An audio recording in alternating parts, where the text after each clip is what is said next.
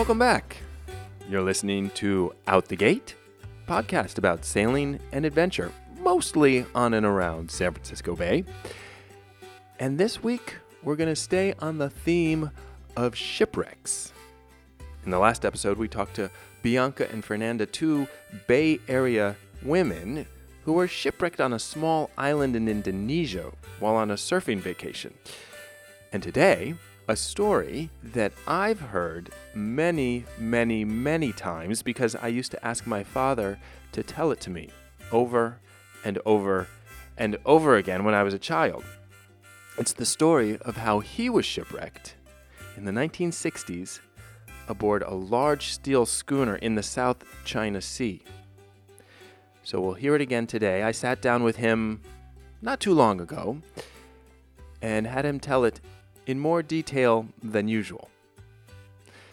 So here we go, my dad's tale of shipwreck, and I don't think it's a spoiler to say survival as well.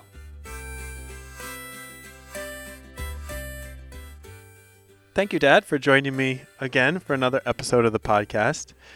Yeah, it's a pleasure to be with you again, Ben.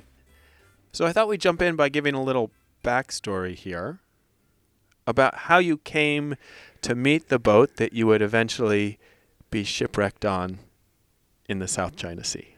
Well, in 1965, I sailed on a 35-foot trimaran from the Caribbean to Australia with two friends, and then I spent a little over a year living and working in Sydney.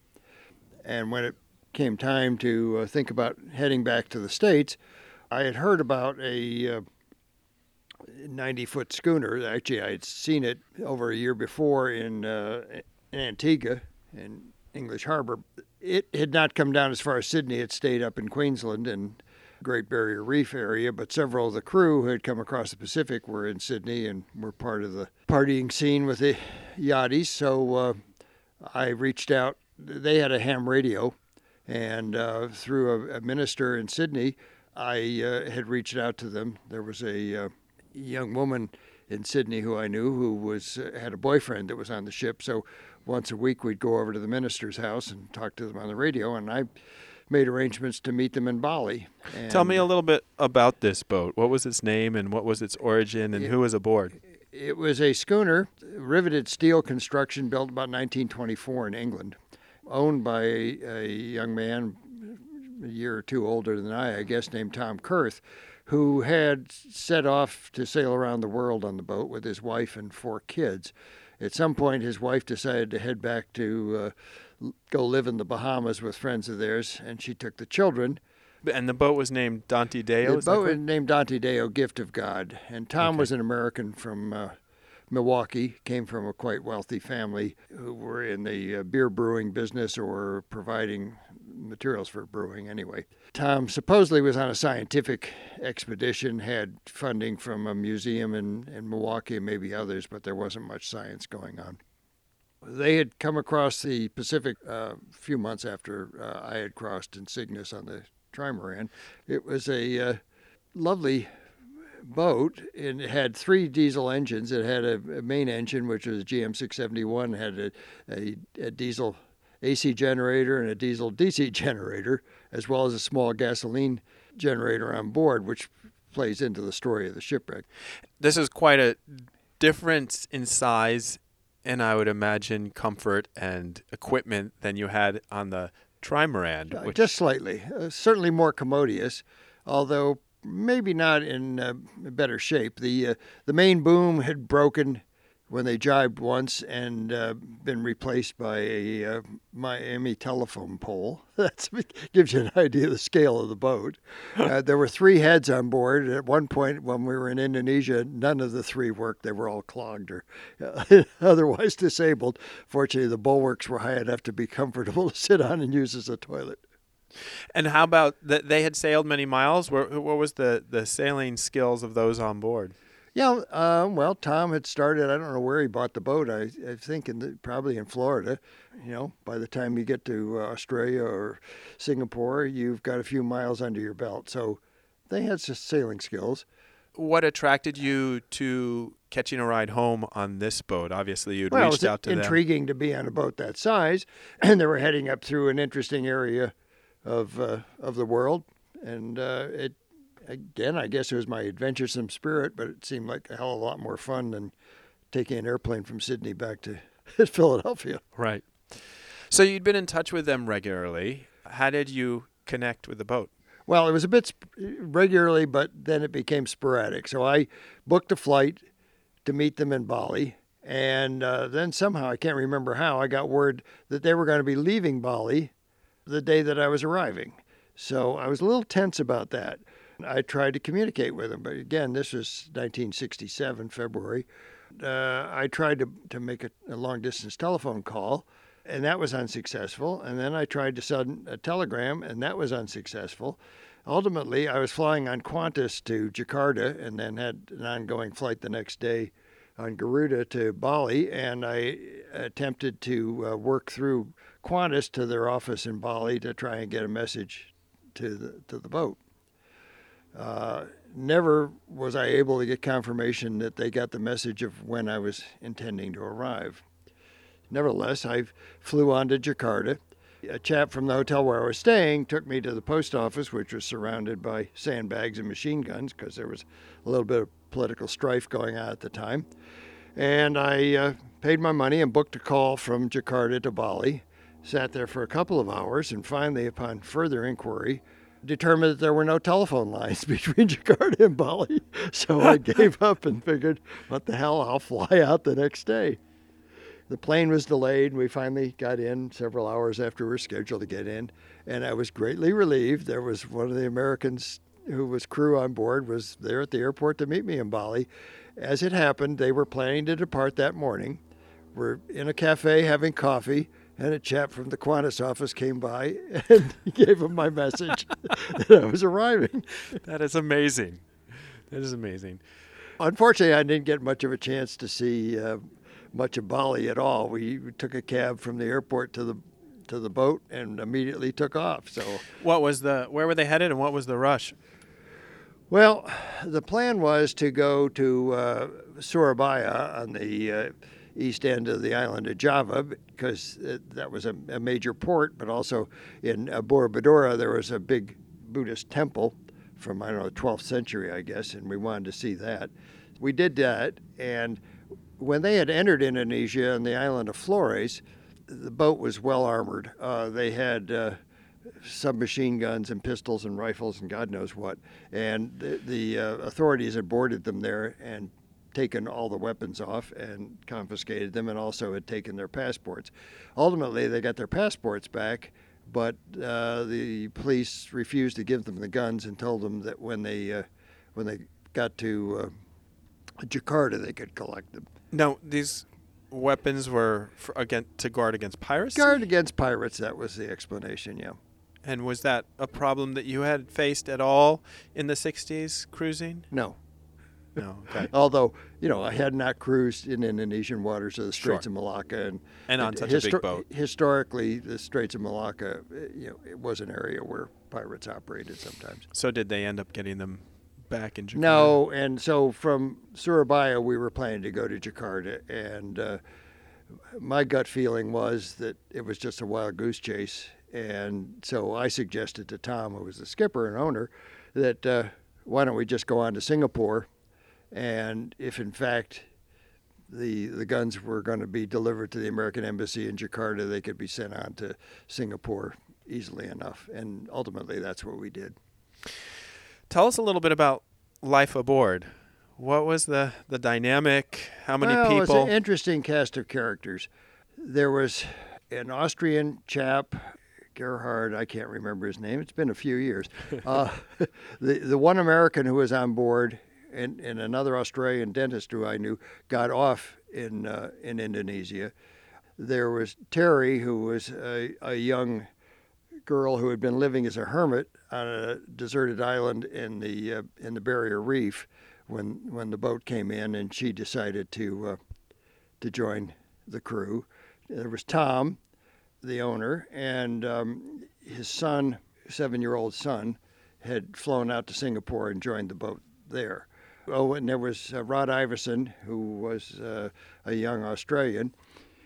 And basically, by the time we were ready to leave Singapore, we were down to just Tom, Rod, Terry, and myself, plus the 7-year-old.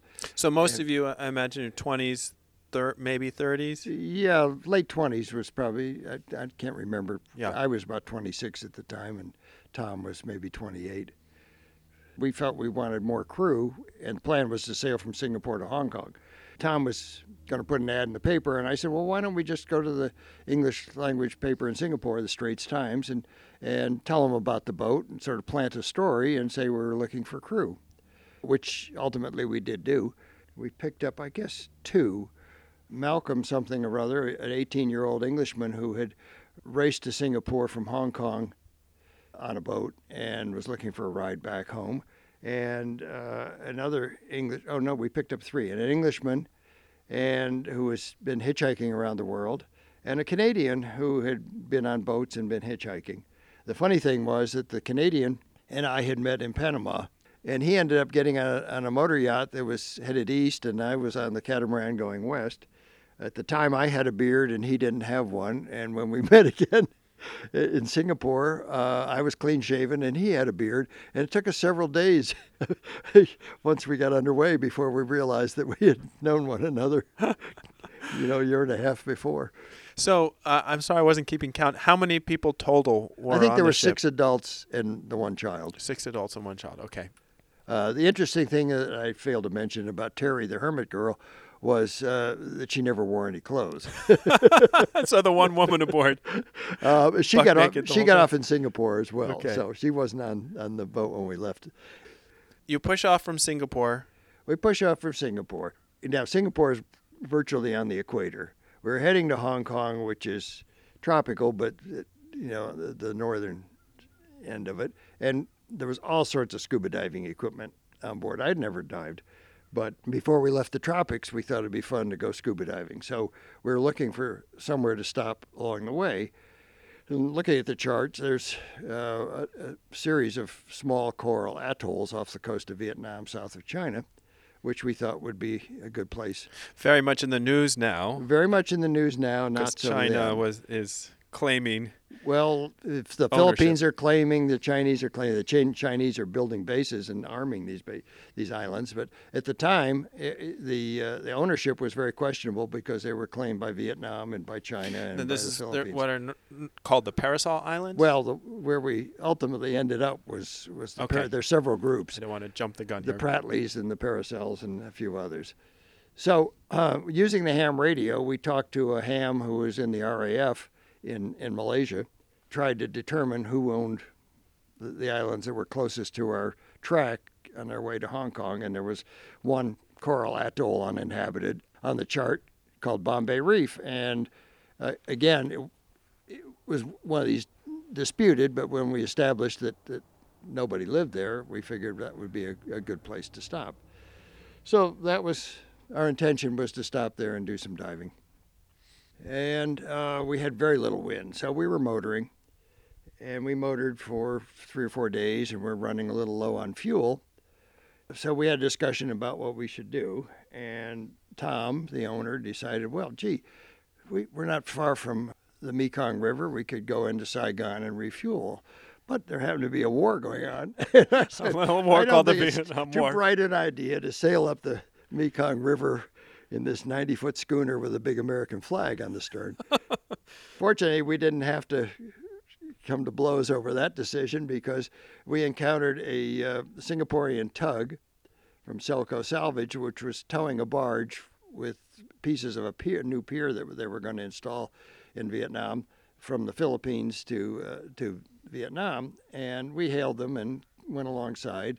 The officers were Australian. I don't know what the mix of the crew was on this tugboat, but we ended up tying alongside for the day, and they, for $20, they filled our fuel tanks with diesel fuel. They had livestock on the deck of the tug, pigs and chickens and stuff that they slaughtered along the way for food. And we spent the day chatting, telling sea stories, drinking rum with the crew. And we had dinner, and as the sun was setting, we cast off, and the skipper had asked us where we were going, and we said, well, we're heading to Bombay Reef and the Paracel Islands, and his parting words were, it's a good place to stay away from if you're not confident of your navigation. and those were profound words in retrospect. So you set off, untie, and head off into the night. As I said, there were a number of diesel engines, generators, and all on the boat. Well, the AC generator hadn't been working, but we worked on that, and finally that day we got the AC generator working. And what were you powering from the AC generator back then? The big thing was the oven. Okay. Now that we had a working oven, I took over the duties that night of cooking rather than navigating, and I was making baked potatoes and a roast beef. I mean, we had a huge freezer full of food, and Tom took over the duties of navigating and got a good star sight at dusk. So stop just for a second. Obviously, this is before GPS. All celestial. So you're doing all celestial navigation. And your celestial, I would imagine, had gotten pretty good crossing the other direction. Yeah, well, we were all reasonably proficient. It's, Yeah. One nice thing about celestial lets you know if you're totally out of the ballpark. Either you're there or you've screwed up somewhere. Okay. So Tom had taken over. So Tom took over, and he got a good fix. His mistake was, as I said, there was very little wind. So we were sailing, but we were sailing at 3 knots. We had about a 1 knot current setting us along our course. In fact, we were doing 4 knots. But Tom, in DRing, subtracted instead of adding the 1 knot current for our speed, so he had us going 2 knots instead of 4 knots. The second major mistake he made was he planned to arrive at this submerged reef at daybreak, at dawn. As you well know, you're much better off with a high sun midday and when you're trying to visually navigate around a submerged reef.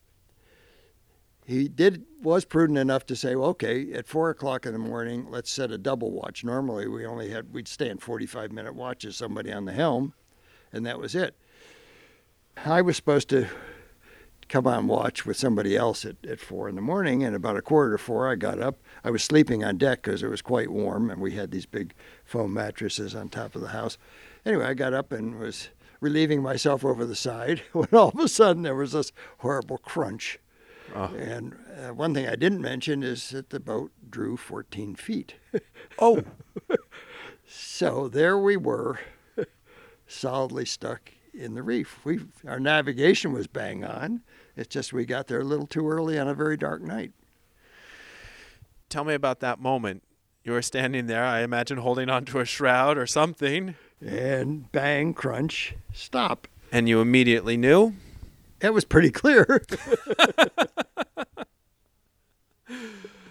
So the first was, well, we'll try and back off. So we put the engine on, reversed, and we didn't move. So next was, well, let's try and kedge off with an anchor. So we got an anchor. Still completely dark, or at dawn started to break it all? Completely dark. Okay. So we got an anchor and got a line and tied it to the anchor. Of course, we didn't have any chain or anything on it and couldn't heave it very far, but I tied the bowline and we heaved it off the fantail and we pulled on the line and the line came back and I guess it wasn't a bowline. Oh. So that technique didn't work. Well, the next move was let's take an anchor out.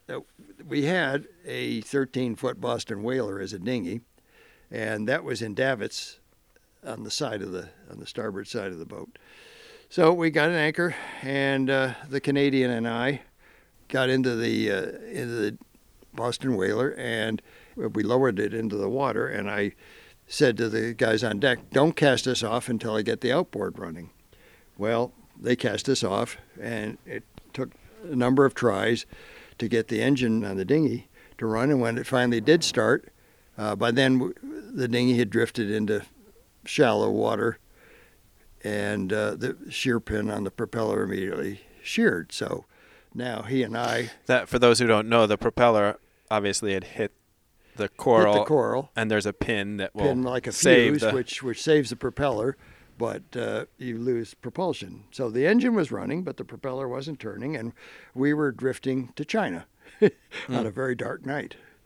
We had oars in the boat, but it was impossible to row a 13-foot whaler. So he and I started paddling, trying to get back in the direction of the boat that was stuck in the reef. The So you could still see the boat at that we point. could still see it. We were both barefoot, obviously, just wearing shorts. Every time the oars would hit the coral, he and I would jump over and try and walk the boat in the direction of the ship. And then when it would get deeper, we'd jump back in and paddle. And I don't remember all the details other than our feet got badly cut up. And after what seemed an eternity, we got close enough to the schooner that somebody could heave us a line. So we felt like we had been rescued, greatly relieved that we were back aboard the sinking. Back aboard a sinking ship, yes. Yeah. Now the boat, the schooner had not started to take water or anything. We were just stuck, but we were not sinking, and it would be difficult to sink with the keel wedged into the coral. By the time we got back on board, we learned, well, first they continued to try and back off, and the engine had overheated because I guess the cooling water was blocked or something. So Rod, who was acting as engineer, the young Australian, was burned when the engine kind of overheated and boiled, and so he had some burns on his arms. But the good news was that using the ham radio rig, which was an illegal 2,000-watt output, they had reached a ham radio operator at an Air Force base in Germany and put out a mayday. And so at least we knew that people knew we were in distress. Secondly, it was probably the best place in the world if you were going to have an emergency, in that the entire U.S. military resources were within 200-300 miles. Yes. So that was somewhat a relief to know that somebody knew that we were in trouble. And as dawn started to break, we saw the outline of a ship not far away. So we started firing flares. But as dawn continued, we could see that, no, it wasn't a ship. It was the wreckage of a ship further down the reef. So that took a little wind out of our sails. But not long thereafter, a Navy patrol P-3 anti-submarine plane came over and made a few circles and waggled his wings to let us know that he had seen us. Okay. So again, a sense of relief. It wasn't rescue, but at least further confirmation that we had been seen. And what was the general, I don't want to say mood, what was the atmosphere on board? Obviously a sense of release that you've been seen. Was there any sort of panic? What was the leadership like? It was interesting. There was tension, but not panic. I remember Scooter, the young 7-year-old, was, quotes, lightening the vessel by throwing his boomerang and hoping it would come back. So he wasn't too stressed out. He wasn't too stressed out. Strange kid. The foresail, which was a gaff, did not come down terribly well, so it was kind of a mess. And he was lying in the sail smoking a cigarette at 7 years old. I mean, it was a surreal scene. Yeah. The Canadian was in the galley, which by then was starting to take on a little water. So he was standing sort of thigh deep in water, cooking pancakes for breakfast. I think you have a picture of that somewhere. And Tom, the owner, was gathering his valuables, his tax records and things. I, feeling a little more practical, I think, was gathering some charts and a shortwave battery-operated portable radio and some water and things that I thought we might need if we had to abandon ship. Mm-hmm. In the morning, I had fixed the shear pin on the dinghy, and Tom had put on diving gear and gone down and looked at the keel, which was well wedged into the coral. So we knew we were stuck, but unlikely to disappear below the surface. The next thing that happened after the P-3 came by, a Air Force Constellation came by. They dropped 2 20-man life rafts out for us. Other than the Boston Whaler, did you have any other? We had a 10-man life raft with a canopy over it. Okay. Yeah. So we had the Whaler, we had the 10-man. There were only 7 persons on board. Yeah. And their aim was pretty poor, but fortunately we had the Whaler. So we went out and we retrieved, the life rafts hadn't inflated. They were floating, but still compressed. And we towed those back. So the first one we started to open up, and it had, minimal supplies, survival equipment, and then we found a little radio, which was a bailout type emergency radio that in theory would allow us to talk to the aircraft. But it didn't work. So we inflated that raft, I guess, and then we dug into the other one, and we did find a radio in that did work. Okay. So we could talk to the plane that was overhead. I think a second constellation came after the one that actually made the drop. They said that there was a minesweeper that had been dispatched to pick us up, and it would be there at 1 o'clock. And I said to the pilot, well, it's already 13:30, so how is he going to have an ETA of 1 o'clock? Oh, he said, oh, no, 0100, in the middle of the night. So that was a little disheartening. Not long thereafter, the waves were sweeping the main deck. So we figured, well, it'd be prudent to get into the life rafts and off the schooner. Then we had another one of these discussions about what should we do once we get in the raft. And since we had all this line that was in the life raft, I suggested we tie a line to the schooner, because if it wasn't going to sink, the larder was full. There was plenty of food and beer and canned goods and everything else. Sure. So if we had to come back, depending on how long we were out there, we'd be better to be moored to that. Tom wanted to go into the reef, and I argued that... So you knew that you could see the opening to the reef? We reef? could see a little more of the atoll. Okay. And where the reef line was. But I said if we sheared the propeller on a Boston whaler, that any boat that the minesweeper would put in the water to come get us would have difficulty getting over the coral. I felt we were better to stay. It was calm weather. I felt we would be better off to stay out at sea and not be in the reef if they tried to get us. So that's what we did. We had fuel for the Boston whaler. We had an armada. I'm sorry. Ultimately, you did which of the two? We stayed at sea. We stayed okay. outside the reef. I was madly trying to finish a novel I was reading. So the Englishman and I were in the 20-man life raft. Can't remember who was in the whaler and who was in the 10-man raft, but we were spread out. We had a boat for every two people. All tied together? All tied together, yeah. Do you remember what novel? It's about the first black president. I used to remember the name of it.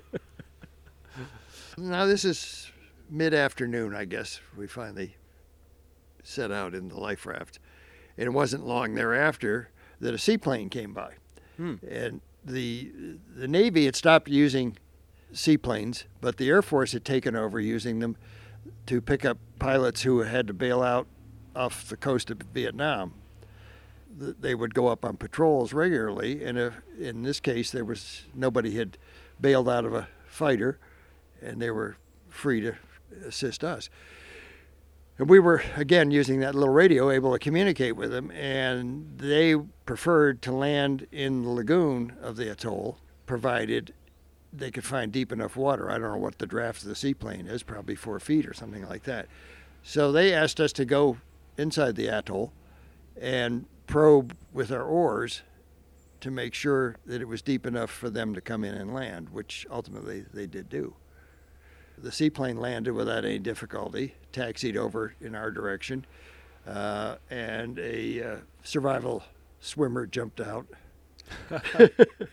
swam over, got a hold of a line to our armada of boats, and it was probably the scariest moment was when the pilot was trying to hold the plane in position, and it was backing the propellers, and we were kind of being sucked towards the propellers as we came alongside the plane. But it was never really too dangerous. We got safely aboard. Mm-hmm. Rod the Australian was excited because it was his first airplane ride he'd ever had.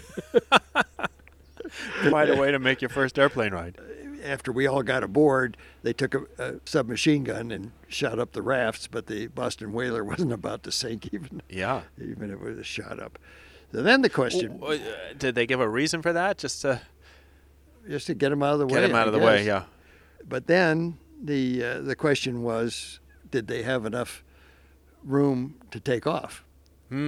And they did carry what were called JATO bottles, which were nothing more than rockets that could be attached to the side of the plane to take off in a shorter distance. But the pilot decided he'd give it one try first with just the engines, it was successful. So we got airborne. As we headed back towards Da Nang in Vietnam, we flew over the minesweeper that was heading to pick us up. It was not a very long flight, and we got into Da Nang early evening, had a shower and dinner, and watched a Batman movie. Meanwhile, as I said, Tom came from a very wealthy family, so his father was busy on the phone calling his senator and congressman and calling admirals in Hawaii saying, not thank you for picking up my son and grandson, but get them the hell out of the war zone, because we were in Vietnam. About 10 o'clock that night, there was a C-130 that had been up to the demilitarized zone picking up casualties, and they washed the blood out of that plane, and they gave us this huge transport for the 7 of us to take us to Clark Air Force Base in the Philippines, where we landed in the middle of the night. Had you been able to contact your family? How had they first heard about this ordeal? Once we got to Clark Air Force Base, and the next day, we got access to what's called MARS. I don't know what it stands for, but it's the military's amateur radio. Members of the military have clubs, amateur radio clubs and stuff, and they let us use their radio. And Tom was using the same call sign. It was interesting because people on the net were saying, "Oh, we heard them for the Mayday last night, but they must be all right because they're back on the air."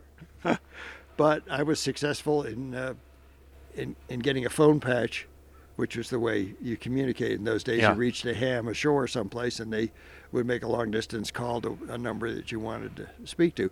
And so I did talk briefly to my parents and tell them that we were safely in the Philippines. Concurrently, my brother in New York was shaving in the morning and listening to the news on WQXR. There was a bulletin that they had picked up 6 or 7 people, whatever, off a yacht that had gone aground. What they failed to say in the story was how many people were on board, that they really got everybody. So that left him relieved but concerned because he didn't know exactly what the situation was. And he knew that, he knew assumed that I was on the boat, yeah. On that boat. Wow. So what do you remember in terms of feeling relieved when you made it to shore? Well, obviously there was a great sense of relief. Never were we really panicked or fearful, I don't think. It's strange the thoughts you have and the things you do. So the next day when we were all safe in Clark, then we started arguing about who was going to get the money from selling the story to Life magazine. And Tom was insistent it was his boat, and therefore he ought to get all the money. And we felt more, it's our story, we ought to share it. As it turned out, I think most of Tom and most of the others, I guess, had Nikon cameras, which the little bit of salt spray and stuff we took in the life raft kind of ruined the cameras, and I was the only one, I think, that got any photographs. What was your camera? Yeah, it was a Honeywell Pentax. Huh. And so, was the story sold? No one ever wrote it. Years later, I think Rod wrote one for some magazine in Australia or a South Pacific Island Monthly. I'm not sure. So you got a shower, you got a meal. We got a shower and a meal.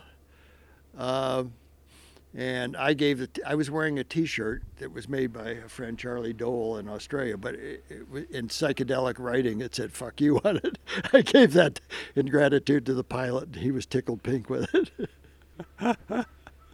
But that was back in Vietnam. And so then the problem became, we were now guests of the U.S. military at Clark Air Force Base. My feet were cut up, and as were the Canadians, and Rod's arms were burned and all, so we wanted to seek some medical attention. But the military couldn't figure out how to give us medical attention because we were not members of the military. Finally, they resolved it by saying, well, there is something in the budget for people-to-people program. So under the people-to-people program, we can take care of it. They tended to our problems. They also gave us free reign of the PX so we could buy some clothes and stuff.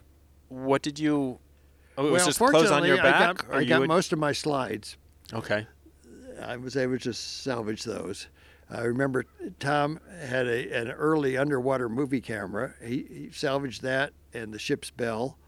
But, there wasn't much that the one that we could take in the raft, or two they would let us take on the plane, because the plane was quite weight limited at that point. Mm-hmm. And, the concern about being able to take off from the lagoon there. So, but the other problem was that the Philippines require visas. None of us had visas to be in the Philippines, so we couldn't leave the Air Force Base until that got resolved. And that took a couple of days. Well, I guess we got temporary visas, or at least permission to go to the Manila airport and fly out of the Philippines. And how did you decide where to go next? Well, Malcolm, the young Englishman, lived in Hong Kong because his father was in the Royal Army. He was head of the Vice Squad in Hong Kong, and they had a lovely apartment, and he invited me to come stay with him, so I flew on to Hong Kong. Your destination was still eventually home, correct? Yeah, I was heading home. Heading back to the United Circuitous States. path. And so how long were you in Hong Kong? I think probably a week or so. But Malcolm's father was also a member of the Royal Hong Kong Yacht Club, and I did one race in a Star Class boat out of the Hong Kong Yacht Club. And while I was at the yacht club, there was a kind of a bedraggled 50-foot wooden ketch flying an American flag. And I went over to check them out, and it turns out it was a group of American Quaker activists who had sailed to Haiphong with medical supplies in the middle of the Vietnam War in an effort to promote peace. Peace activists. And they had a crew of 6 or 7, but everybody was short of time, had taken vacation time to do that trip, and most of them had gone home. So the boat was owned by Earl Reynolds. The boat was Phoenix of Hiroshima, I guess. He was a professor of anthropology from the States who had come over to Japan right after the war as part of a study group. His job was to look into the impact and effects of radiation on young infants and in utero infants. But while he and his family were living in Japan, he had always wanted to sail around the world for peanuts. He could have a boat built in Japan, post-war Japan. So he had this commission, the construction of Phoenix, and he and his family had taken off and sailed around the world. That's a whole other story, but he got radicalized. They ended up sailing into the exclusion zone where the Americans were testing nuclear weapons in the Marshall Islands, and was arrested by the Coast Guard, U.S. Coast Guard, and his teenage son and daughter were left on the boat in Eniwetok while he and his wife were flown back to Hawaii to stand trial for trespassing in the exclusion zone. Wow. So ultimately, I don't know, it was a hung jury or whatever. He was not convicted. They completed their circumnavigation.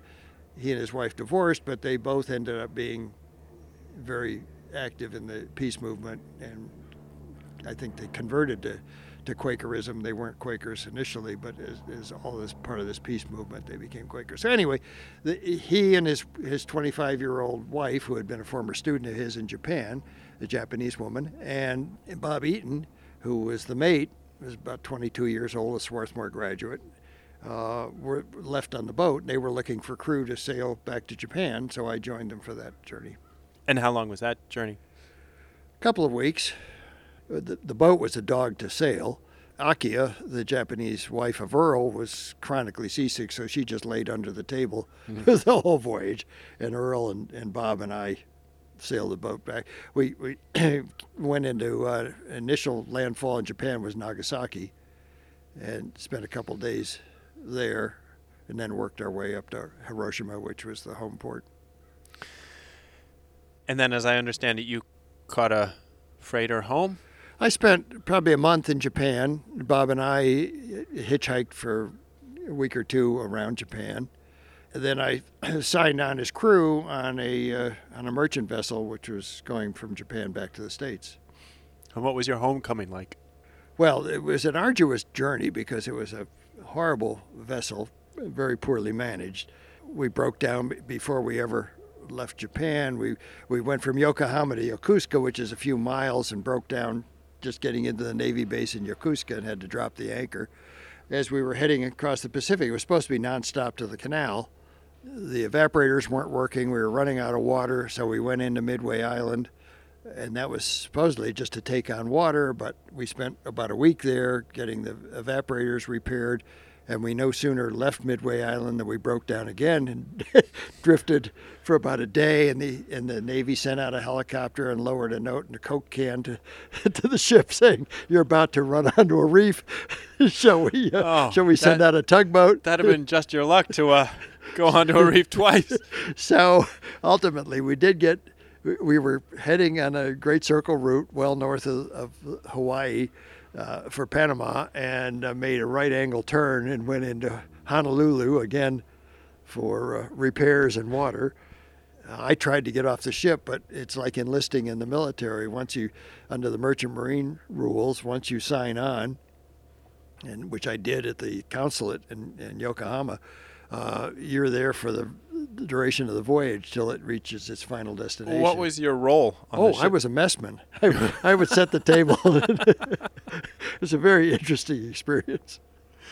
In Honolulu, I went to the hiring hall for the Seafarers International Union and tried to find a replacement. Of course, the ship's reputation had preceded it, so nobody wanted to replace me. Fortunately, I had a fraternity brother who was in the Air Force there, and so I had some good times with him. But then I had to get back aboard and head off to Panama. But the company who owned this ship or managed it put an engineer aboard who was a lot more savvy, and things went smoothly from Honolulu till we got back to New York.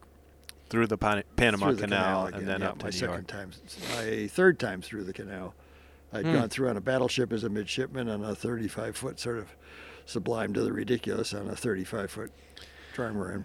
And you had taken off to meet the trimaran in what year? February of 65. February 65, and you returned home? September of 67. So that was quite an adventurous 3 years that you had spent there. Yeah, 2.5, whatever. 2.5, yeah. It's an eventful time and a wonderful time. And how many of those? I know you're in touch with Bob Eaton, the gentleman you sailed with to I lost Japan. track of him and even forgot his name for 35 years. Finally decided to rekindle this by reading some of my letters, found his name, Googled him, found a chap who had graduated from Swarthmore about the right time and was mapping landmines for the United Nations. So I figured probably found the right guy.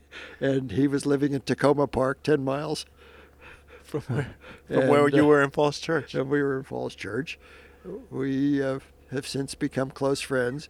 For his 60th birthday, I guess the family had given him, he had built a couple of small sailing boats, and the family gave him plans for a 42-foot schooner, which after 14 years they completed building, he and his son, and have it up in Maine, and we've sailed with them a number of times up in Maine. That's wonderful.